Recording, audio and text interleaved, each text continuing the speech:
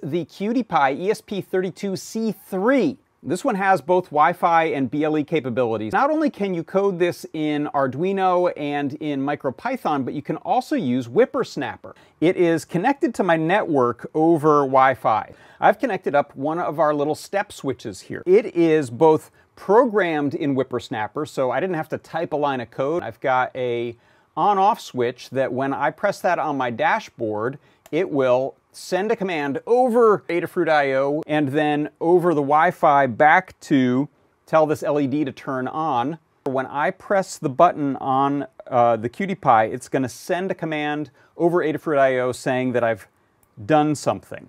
Now you'll see an update in my dashboard, and you'll also see I just got a text message, and that happened really quick, like within a couple seconds actually. It is the QT Py ESP32C3.